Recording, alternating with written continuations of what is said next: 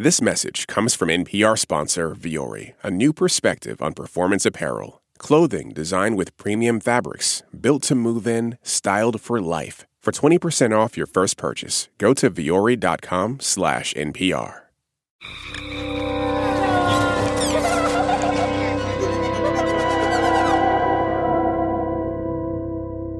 From NPR, this is Invisibilia. I'm Yowei Shaw. So about 8 years ago, I went to this music festival on a whim with an acquaintance. We were woefully unprepared. Not enough food, tiny sweltering tent, no glamping accessories. Within an hour of arriving, I lost the car keys while getting a tour on a golf cart. Luckily, this acquaintance, she was unfazed, and someone found the car keys later so we could eventually get the hell out. And I think it was then, at a diner, hungover, when I noticed something had shifted. Even though I'd known this person casually for a couple years, I remember feeling all of a sudden certain that we'd chosen each other. Like somehow, without talking about it, we went from floating on separate tubes on a river to being tied tightly together by a rope. This person would go on to become my best friend. And honestly, it's the first time I've experienced such ease in a friendship. We just get each other, which makes sense because we have a lot of similarities.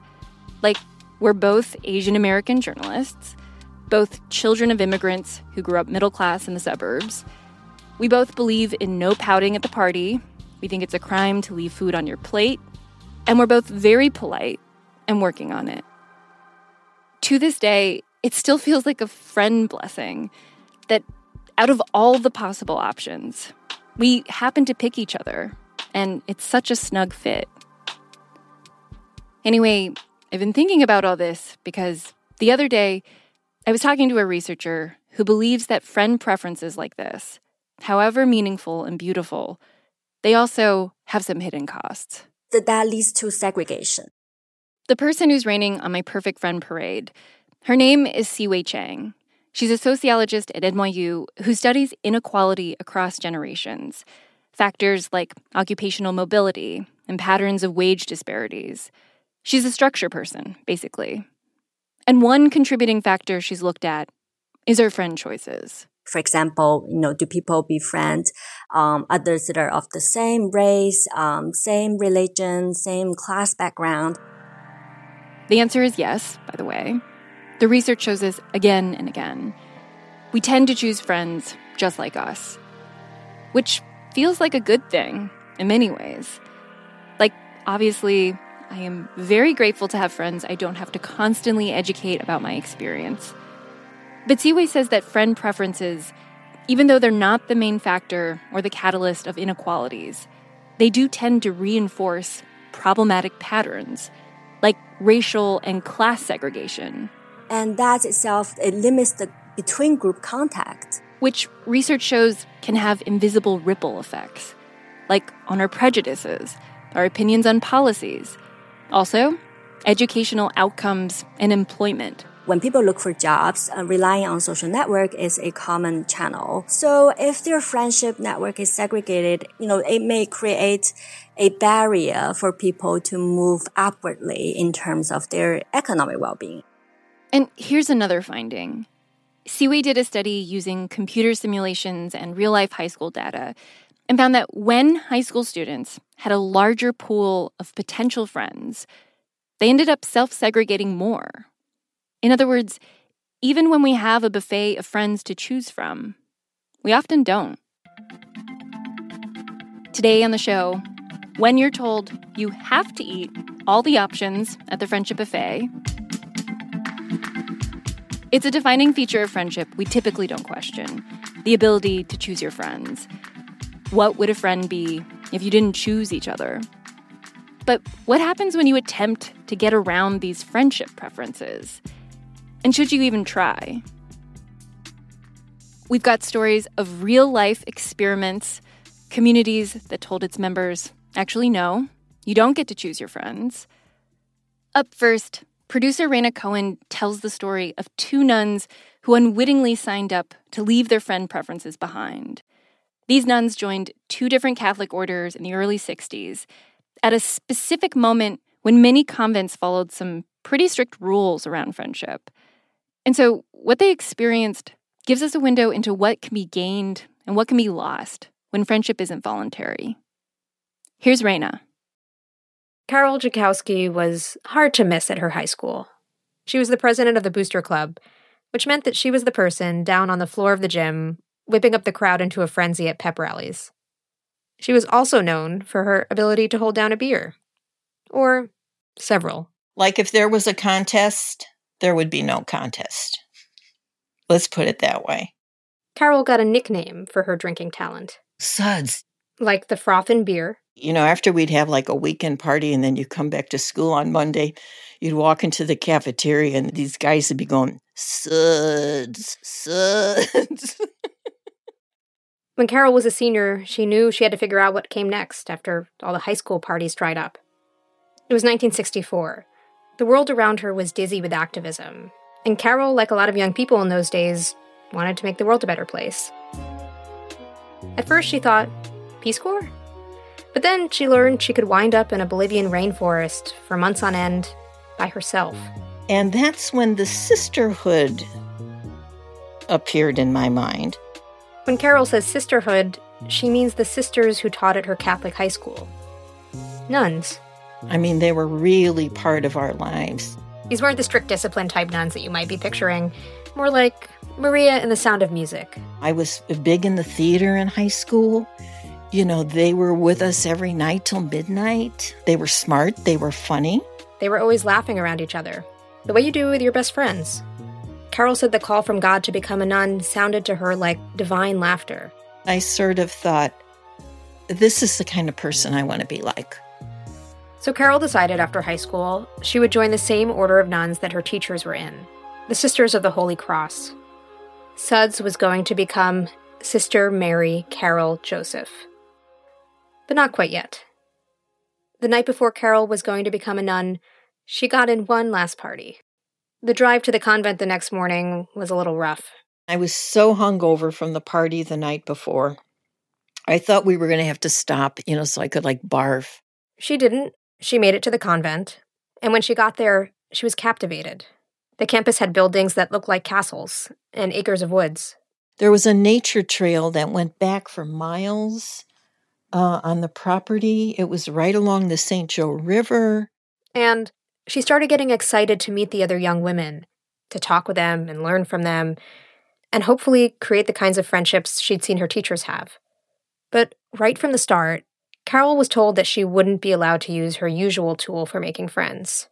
Carol had joined the convent in the mid-1960s, just as the Second Vatican Council was working to modernize the church. But many religious orders were still following very strict rules and traditions, including about how nuns could socialize in their convents. So that day, when the superior nun called Carol and the dozens of other aspiring nuns into the community room, she laid down the law. It started with the rule of silence. What that meant was that we wouldn't talk during the day. Hours and hours of no talking at all. I raised my hand and I said, well, how will we get to know each other if we can't talk? And she was taller than me. And when you're in the habit with that thing, it makes you look twice as tall as you are anyhow, because you have another 6 inches on top of your head. And she said, Sister, you already know how to talk. What you don't know how to do is listen. If Carol couldn't talk, how was she going to figure out who she connected with? How would she get close to anybody? Carol thought, I don't know if I'm going to make it. I don't know how this is going to work.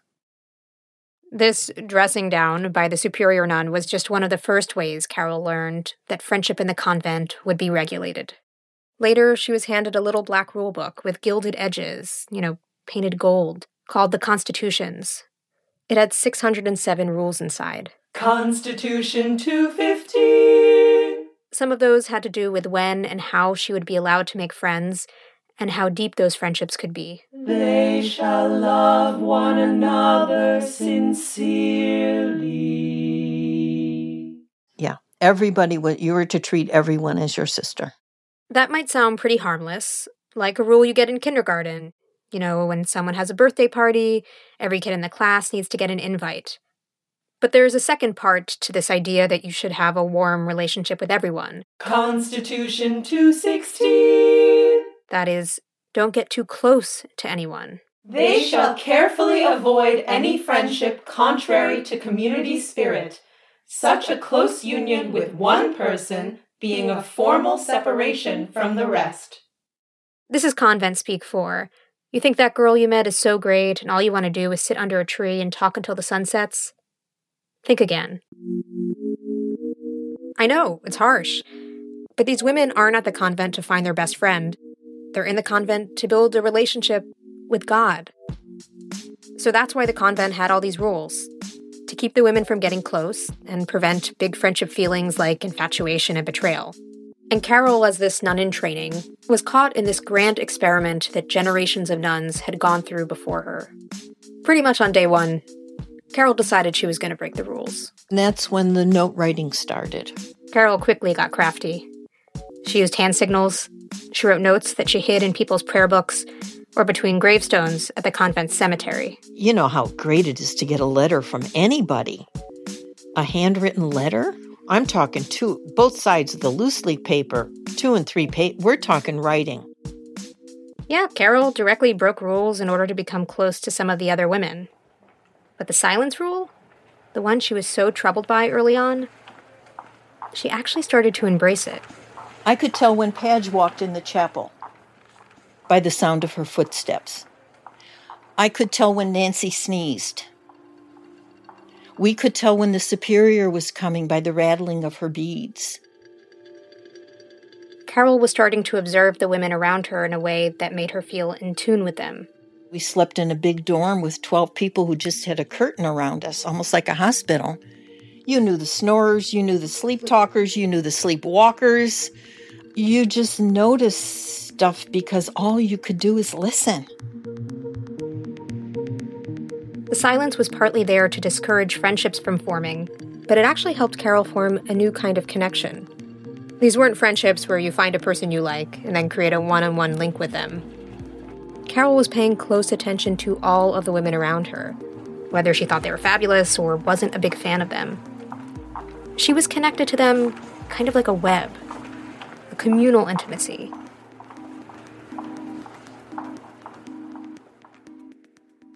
I talked to a sociologist who studied strict convents, and she called what Carol experienced fraternal relations, brotherly or sisterly love.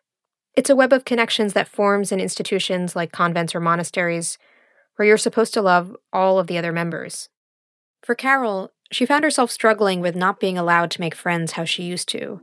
But this part of the experiment, this imposed love, it gave her something else. Sisterhood. And Carol got so into sisterhood that it became otherworldly. I think probably one of the fondest memories I have is the time we spent in the cemetery. Yes, we are back at the gravestones, the same place where Carol hid notes to other nuns. We would go and sit on the graves of these sisters on whose shoulders we stood. And this feeling would wash over Carol.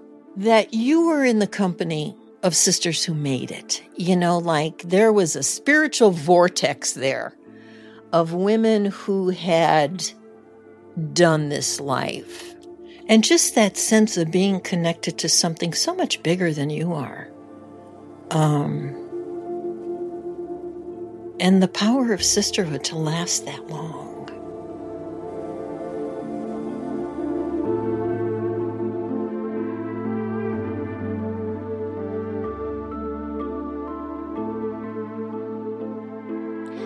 Coming up, another nun goes through the experiment and finds very different results. Less transcendent, more of a trial. That's after the break. Support for NPR and the following message come from FX's The Veil, starring Elizabeth Moss. FX's The Veil is an international spy thriller that follows two women as they play a deadly game of truth and lies on the road from Istanbul to Paris and London. One woman has a secret, and the other has a mission to reveal it before thousands of lives are lost. FX's The Veil, now streaming only on Hulu. Support for NPR and the following message come from the American Cancer Society. Dr. Alpa Patel leads a team that researches cancer risk factors, and she shares how her team makes an impact.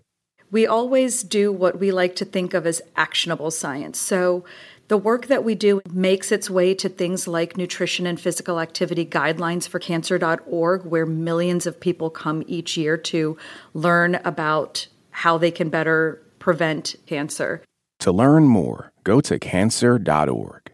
Support for NPR and the following message come from the Lemelson Foundation, dedicated to improving lives through invention, innovation, and climate action.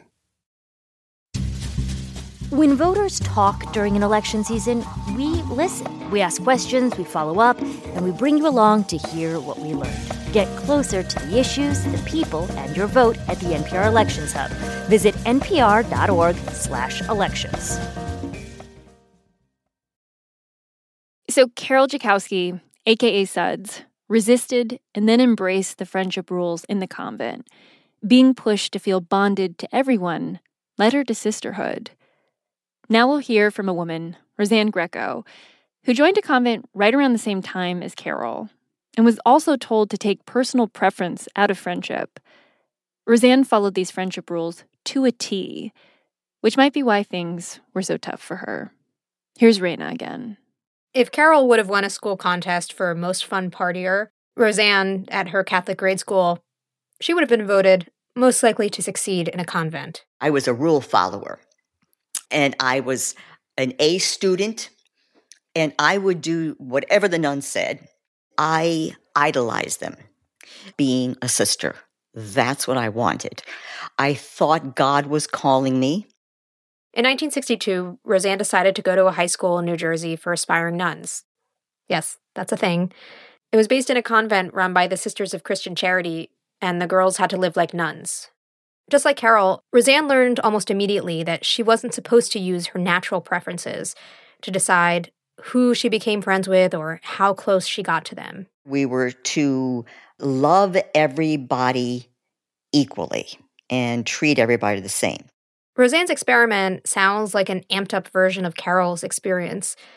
The nuns who oversaw Roseanne's convent didn't just drill into the girls that they're supposed to treat everyone equally. They told them how they were supposed to do it. I had to mortify myself, that was the phrase. By mortify, Roseanne doesn't mean feeling embarrassed. In Catholicism, to mortify means to deny yourself something. Crush your desire. Do the things you don't want to do. It'll make you more holy. Seek out the person you like the least. Seek out the person you like the least. And spend your time with that person. And spend your time with that person. Sounds like a blast. But by seeking out the people she didn't like, the nuns told Roseanne that she would learn to love everyone. They said, well, love is an act of the will, so I choose to love you. Roseanne hadn't met a rule she wasn't down to follow. The superior nuns wanted her to mortify herself. She was on it. She found the perfect classmate. Her countenance was always morose. A lot of us were cracking up all the time. But she was like a Debbie Downer. No matter where you were, it was like, that wah-wah sound. Roseanne went out of her way to be around the girl. She would walk with her when the 20 or so aspiring nuns in her class went out for a stroll around the orchards on campus. She sat next to her on the bus, invited her to darn stockings together. These may seem like small gestures, but they actually mean quite a lot in a place where so much of life is silent and regimented, and there's so little that could even pass as leisure. But even though she was succeeding on the crush your desire part, she was not getting to the love. It was all mortification and no fun. Call it a mortification friendship. What I got from her is all from her nonverbals. They were very dismissive. I mean, it was almost as if she disdained us.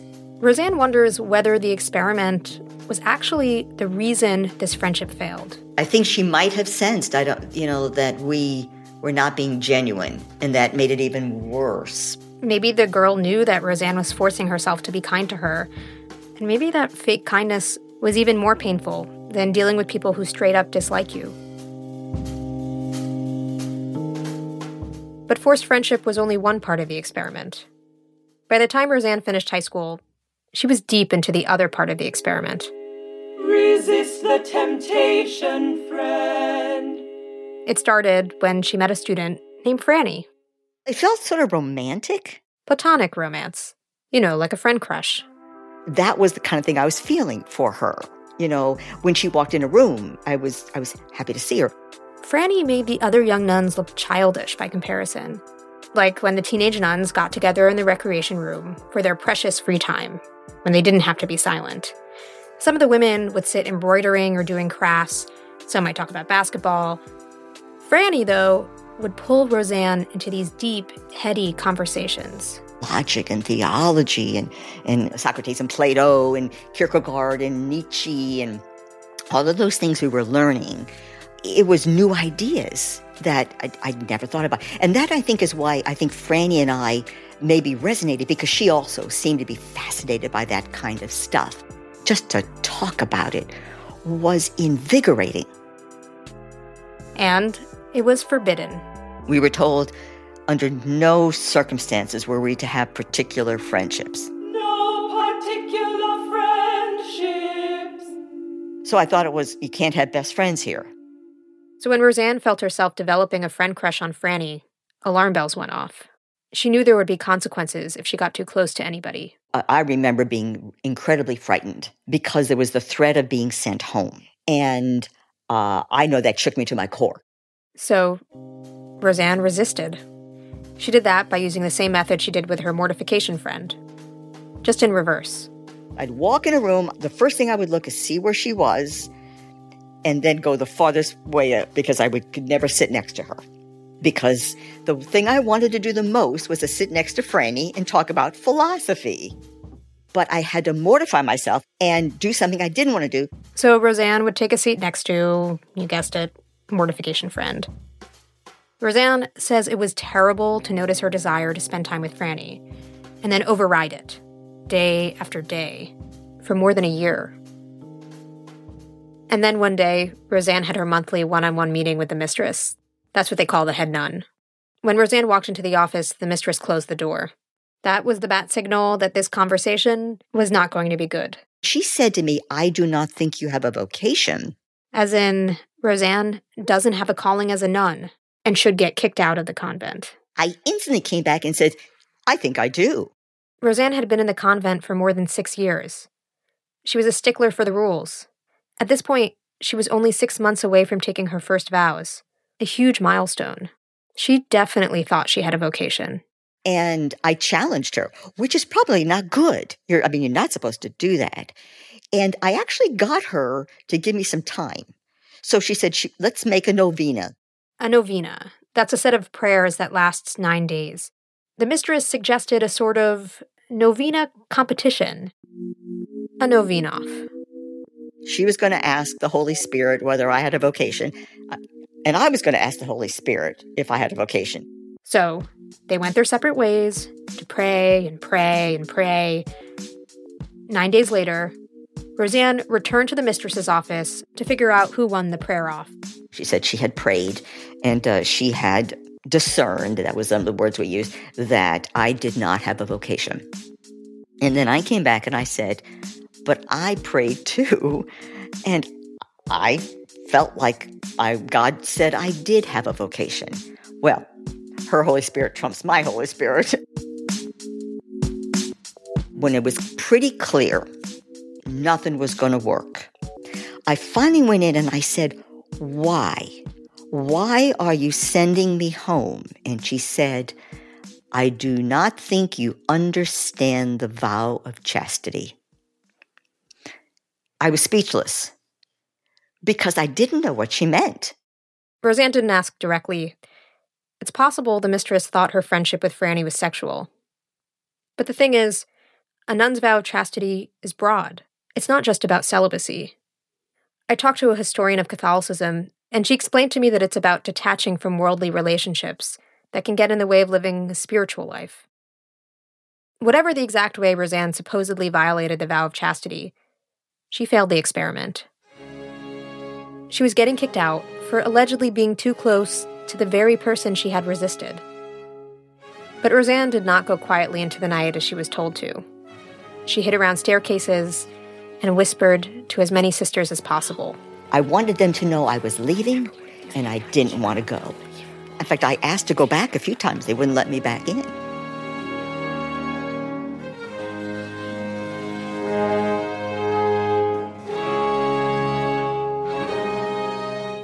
After the break, you can take the woman out of the convent, but apparently you can't take the convent out of the woman. The no friendship preference experiment lives on for Roseanne, even in the secular world.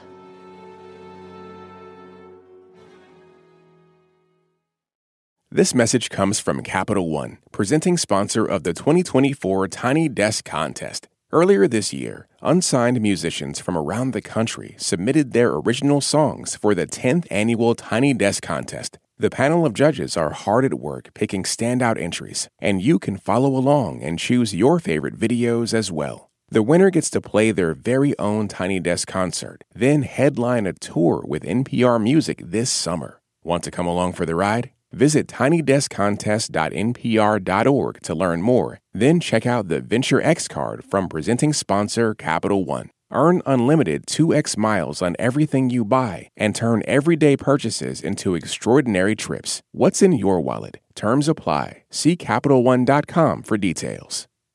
This message comes from NPR sponsor Mint Mobile. From the gas pump to the grocery store, inflation is everywhere. So Mint Mobile is offering premium wireless starting at just $15 a month. To get your new phone plan for just $15, go to mintmobile.com/switch. This message comes from NPR sponsor BetterHelp. When you keep your stress bottled up, it can eat away at you.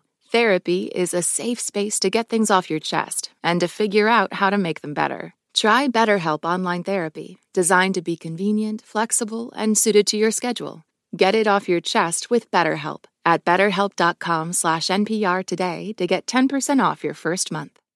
Support for NPR and the following message come from the American Cancer Society. Dr. Alpa Patel leads a team that researches cancer risk factors, and she shares how a new study aims to impact an underrepresented community.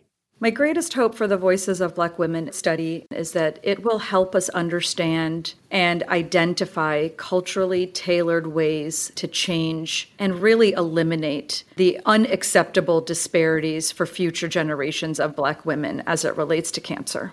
To learn more, go to voices.cancer.org. In this country, some truths aren't self-evident. In NPR's Black Stories, Black Truths, a collection of stories as wide-ranging and real as the people who tell them, we celebrate the Black experience for all its soul and richness. Search NPR Black Stories, Black Truths wherever you get podcasts. About a decade after Roseanne was kicked out of the convent, she started to take grad school classes in counseling. Even though her days as a nun had long been over, the friendship rules wouldn't let her go. And spend your time with that person.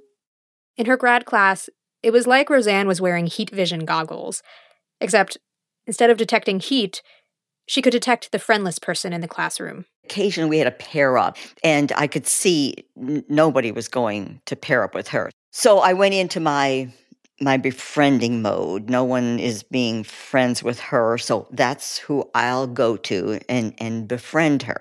Pretty quickly, Roseanne learned why this woman might not have had many friends. There was not much humor in it. It was all angst. There was always some sadness, or someone did me wrong, or they, shafted me at work, or this guy didn't call, or it was always a problem that we were talking about. This grad school classmate became Mortification Friend, the sequel. And I really hate to say this, but I was doing it out of a sense of obligation, not because I was feeling any camaraderie, connection. It was just like back in the convent. I wouldn't have chosen her. For 30 years, Roseanne didn't let herself unchoose the friend. I could play you a montage of those 3 decades of Roseanne's life. Roseanne becomes a colonel in the Air Force. Roseanne gets married. Roseanne helps negotiate a nuclear arms treaty with the Soviets. I had a lot of Forrest Gump moments in my life. You know what's constant in the background? This woman, who keeps Roseanne on the phone time after time with her gripes. Every time I get off the phone with this other person, I always felt down.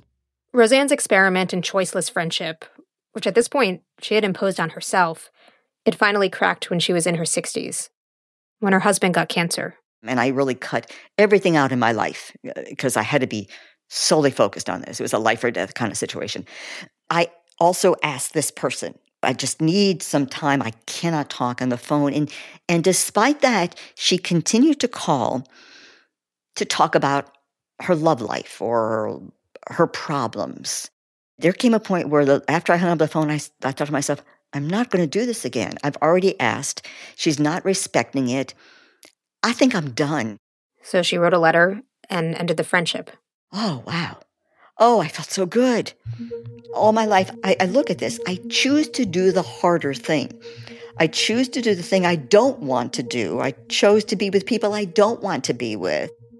But I realize I have a choice. I don't have to always choose the thing I don't want to do. I can actually choose the thing I want to do.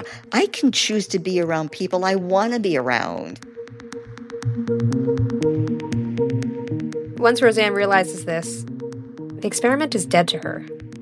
It had already eaten up too much of her life. Not everybody's supposed to be friends with everybody.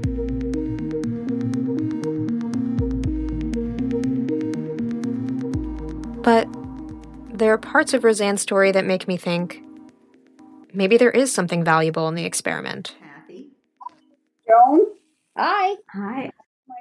For the last 30-some years, Roseanne's organized reunions for the women in her high school convent class. It's always been in person, but when producer Justine Yan and I visited Roseanne at her house, she'd arranged a mini reunion on Zoom with a couple of her former classmates. Well, another thing I realized when you said that was shaving your legs.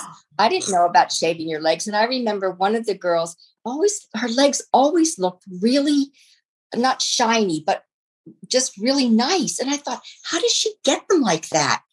Even though Roseanne's not a nun, hasn't been in a convent for half a century, got kicked out, she continues to have the sisterhood, her very own spiritual vortex. It's less mystical than carols. She's not sitting in a cemetery communing with the dead. But at this Zoom reunion, seeing the sisterhood in action, to me, it felt bigger and like it could last longer than any one particular friendship. And there's this other part of Roseanne's story that I just can't let go of. I'm the kind of person who's really careful when I decide whether to pursue someone as a friend, to the point where I can kind of feel like a Brita filter, trying to make sure that only the people who are a perfect fit for me get through. I started to seriously question that way of doing things since Roseanne told me about a woman named Judy. She and I had lived together for years. They were in the convent together as teenagers.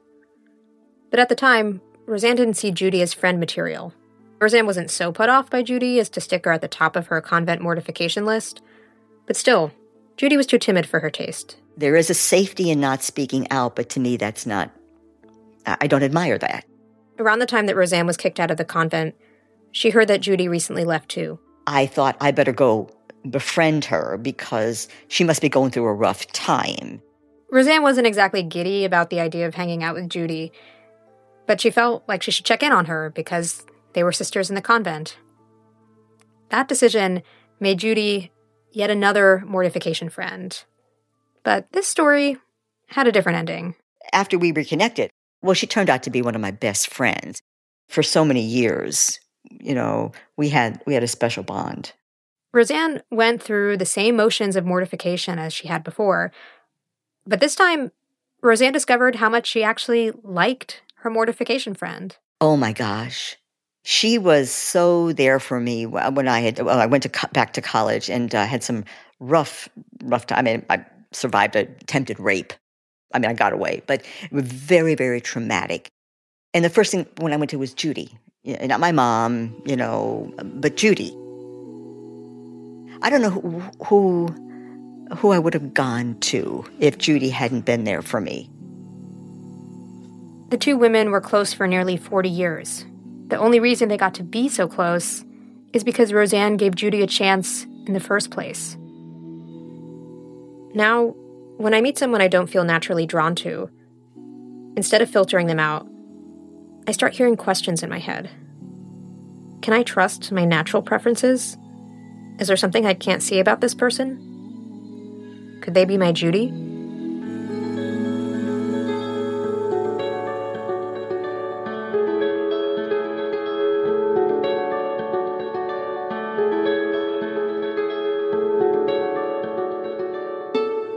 That's producer Raina Cohen. Coming up, a change in POV. We consider the Judy. What it's like to be a Judy in a no-friend preference experiment. This message comes from Capital One, offering commercial solutions you can bank on. Now more than ever, your business faces unique challenges and opportunities. That's why Capital One offers a comprehensive suite of financial services, all tailored to your short and long-term goals. Backed by the strength and stability of a top 10 commercial bank, their dedicated experts work with you to build lasting success. Explore the possibilities at CapitalOne.com/commercial, a member FDIC.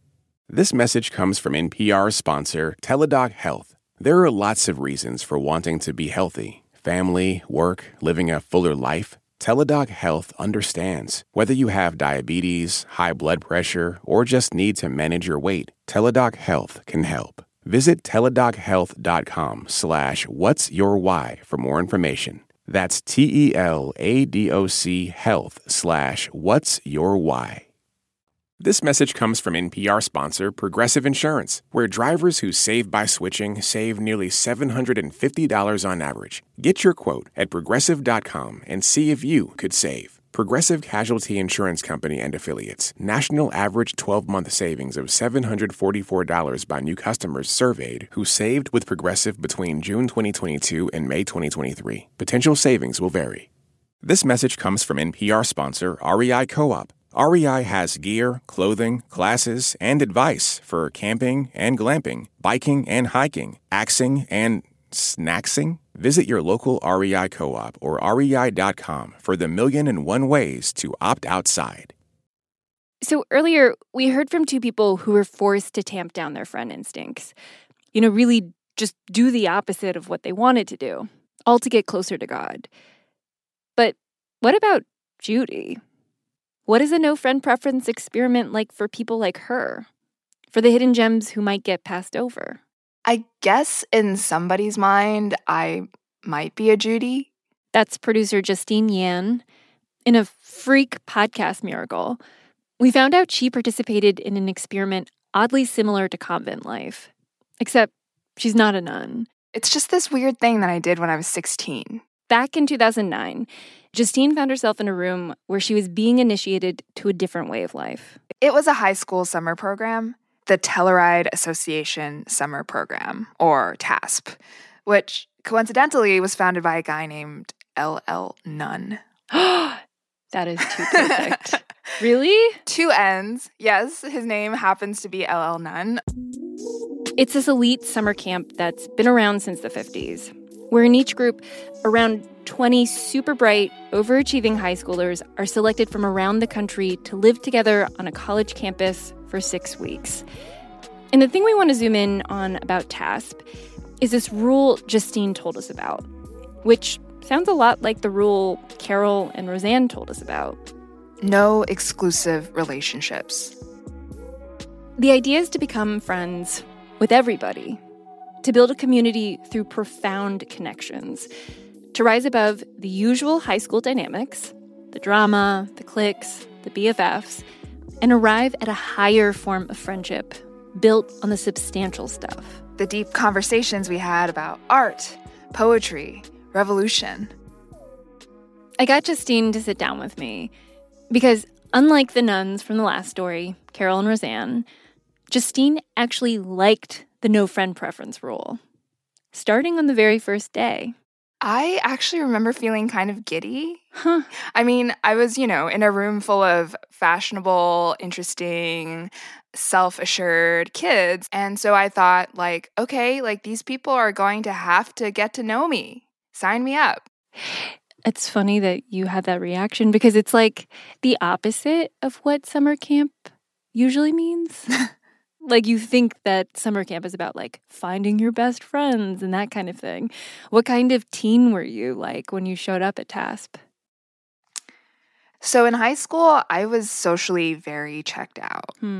I just have this image of me like speed walking down these super long hallways in my enormous high school and just like not looking at anyone, not wanting to be seen, and I didn't think people wanted to know me, and I had doubts about my own ability to make friends, so I just opted out. So what ended up happening then at TASP? Like, did it go your way?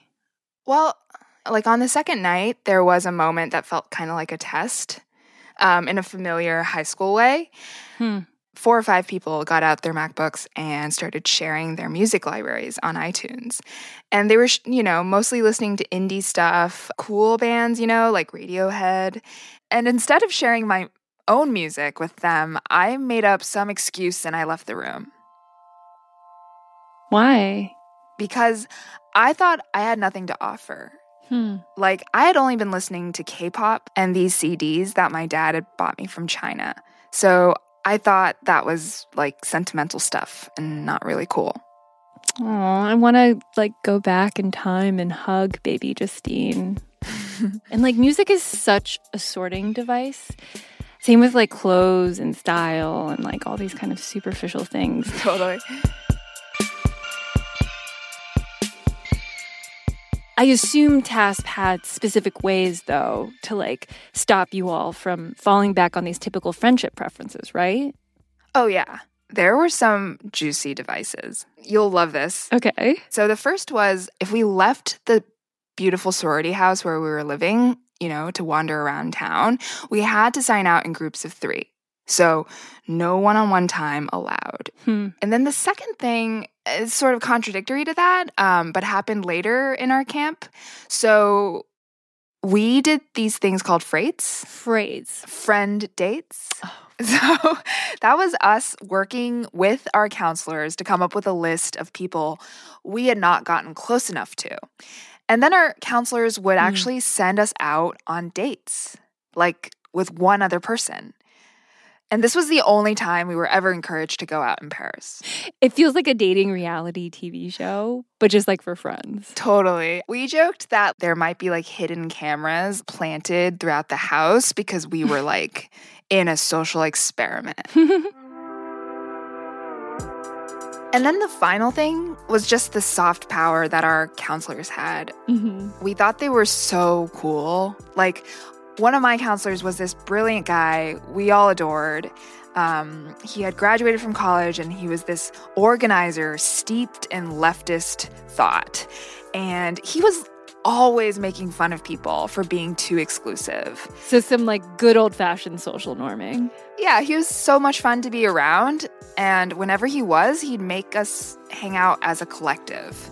So all 18 of us in a room, or going out on an excursion, having a good time. We'd have these extremely private and emotional conversations that lasted all night. And we'd talk about our families, our fears, our dreams. It sounds like a slumber party, but like for an entire class. Yeah, no one's not invited to this slumber party.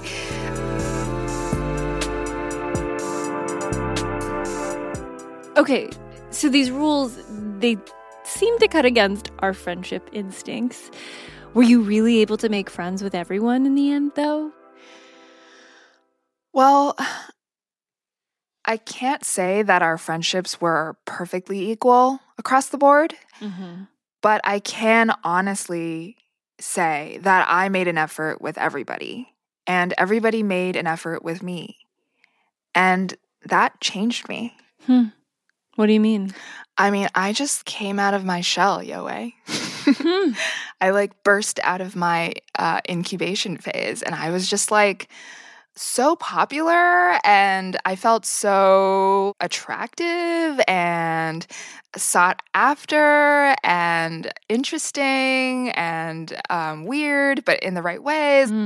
And I was not afraid at all of being rejected. Like, that was completely lifted. So take the K-pop thing.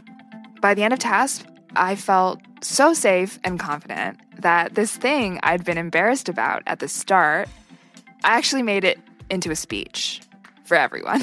It was a whole presentation with YouTube music videos and I think handouts and a Q&A at the end. I was like the resident K-pop expert.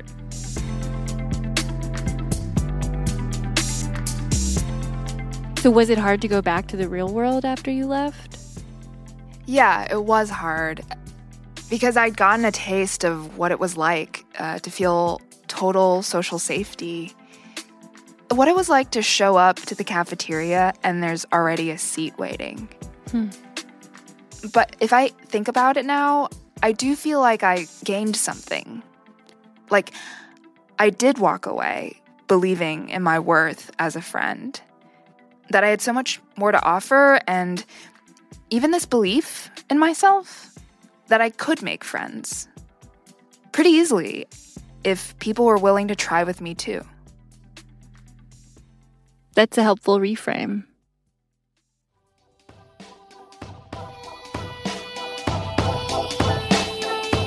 That's producer Justine Yan. This episode was produced by Abby Wendell, Justine Yan, Raina Cohen, and me, and edited by Luis Treyes, fact-checking by Katie Doggart, mastering by our ever-helpful and patient technical director, Andy Huther. We'd like to thank Michaela Sundberg, the sociologist whose work on fraternal relations in convents and monasteries shaped this story. Kathleen Cummings helped me understand the history of Catholic nuns. My spirit guide for this episode was Robert Orsi. Thanks to Joan Logan and Kathy Newell, who were in Roseanne's Zoom reunion, plus Quinn White, Emily Vaughn, Laura Carell, Bernadette Responti, Adriana Smith, Will Hunt, and Gregory Warner. The singing you heard was performed by my friends, Emefa Agawu, Victoria Hall Palerm, and Helen Toner. I also want to mention that Carol, aka Sister Suds, is still a nun, though now she's in an order that isn't governed by the Vatican. And you better bet that sisterhood is still a huge part of Carol's life. Every morning, she lights candles for people. This one is for all of my sisters and my spirit guides and angels. If you want to enjoy more of Carol's hilarity and reflections, she wrote a memoir about her early years as a nun. It's called Forever and Ever, Amen. Speaking of books, Raina's writing one about people who have a friendship so close they consider it a partnership, and how these friendships challenge the centrality of romantic relationships in our culture. The book's title, as of now, is More Than Friends, which I'm very much looking forward to reading. Big thanks to Chen Li, Noelle Rockwell, Marco Scalera, Emily Tian, and Hope Yoon. Taspers who, in typical TASP fashion, talked with me for hours about their more recent experiences in the program. And also, thank you to Mary Beth Seitz-Brown, Ella Schwab, and Erin Castillo-Holder, my TASP friends, who helped me remember that summer. This season of Invisibilia is also produced by Kia Mayaka-Natisse, Andrew Mambo, David Goodhertz, Adelina Lancianese, and Alicia Chan. We also had help from Joe Nixon and Micah Ratner. Our supervising producer is Liana Simstrom, and our supervising senior producer is Nicole Beamsterboer. Neil Carruth is our senior director of programming, and our senior vice president of programming is Anya Grunman. Our theme music is by Infinity Knives, and additional music in this episode provided by Ramtin Arablouei, Jonathan Barlow, Connor Lafitte, Firefly, Skyhole, and Solixis. To see an original illustration for this episode by Sun and Zimmer, visit npr.org/invisibilia. We'll be back next week. And this is the Constitution on Friendship. Purely human friendships shall be avoided because these inordinate attachments endanger chastity. I'm sorry. I forgot about this one. We got to do this one over. Endanger chastity. It's hard to read with a straight face. Okay. This is Invisibilia. This message comes from NPR sponsor, the Capital One Venture X Card. Earn unlimited 2x miles on everything you buy. Plus, get access to a $300 annual credit for bookings through Capital One Travel. What's in your wallet? Terms apply. Details at CapitalOne.com. Support for NPR and the following message come from Rosetta Stone, the perfect app to achieve your language learning goals no matter how busy your schedule gets. It's designed to maximize study time with immersive 10-minute lessons and audio practice for your commute. Plus, tailor your learning plan for specific objectives like travel. Get Rosetta Stone's lifetime membership for 50% off and unlimited access to 25 language courses. Learn more at rosettastone.com/NPR. What does it mean to be Black in America? In NPR's Black Stories, Black Truths, a collection of stories as varied, nuanced, and dynamic as Black experiences, you'll hear it means everything. Search NPR Black Stories, Black Truths wherever you get your podcasts.